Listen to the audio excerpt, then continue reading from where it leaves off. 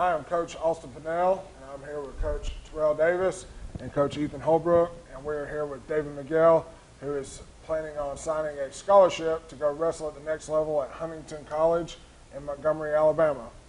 Dave has been a 5-year varsity starter for us, a 4-year state qualifier, and a 3-year state placer, where as a sophomore he placed 4th, as a junior he placed 4th, and then as a senior he placed 6th.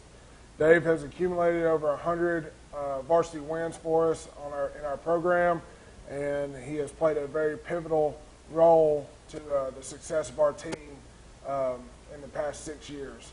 We're very proud of him and all of his accomplishments and the man that he has became, and we cannot wait to watch him be able to wrestle at the next level.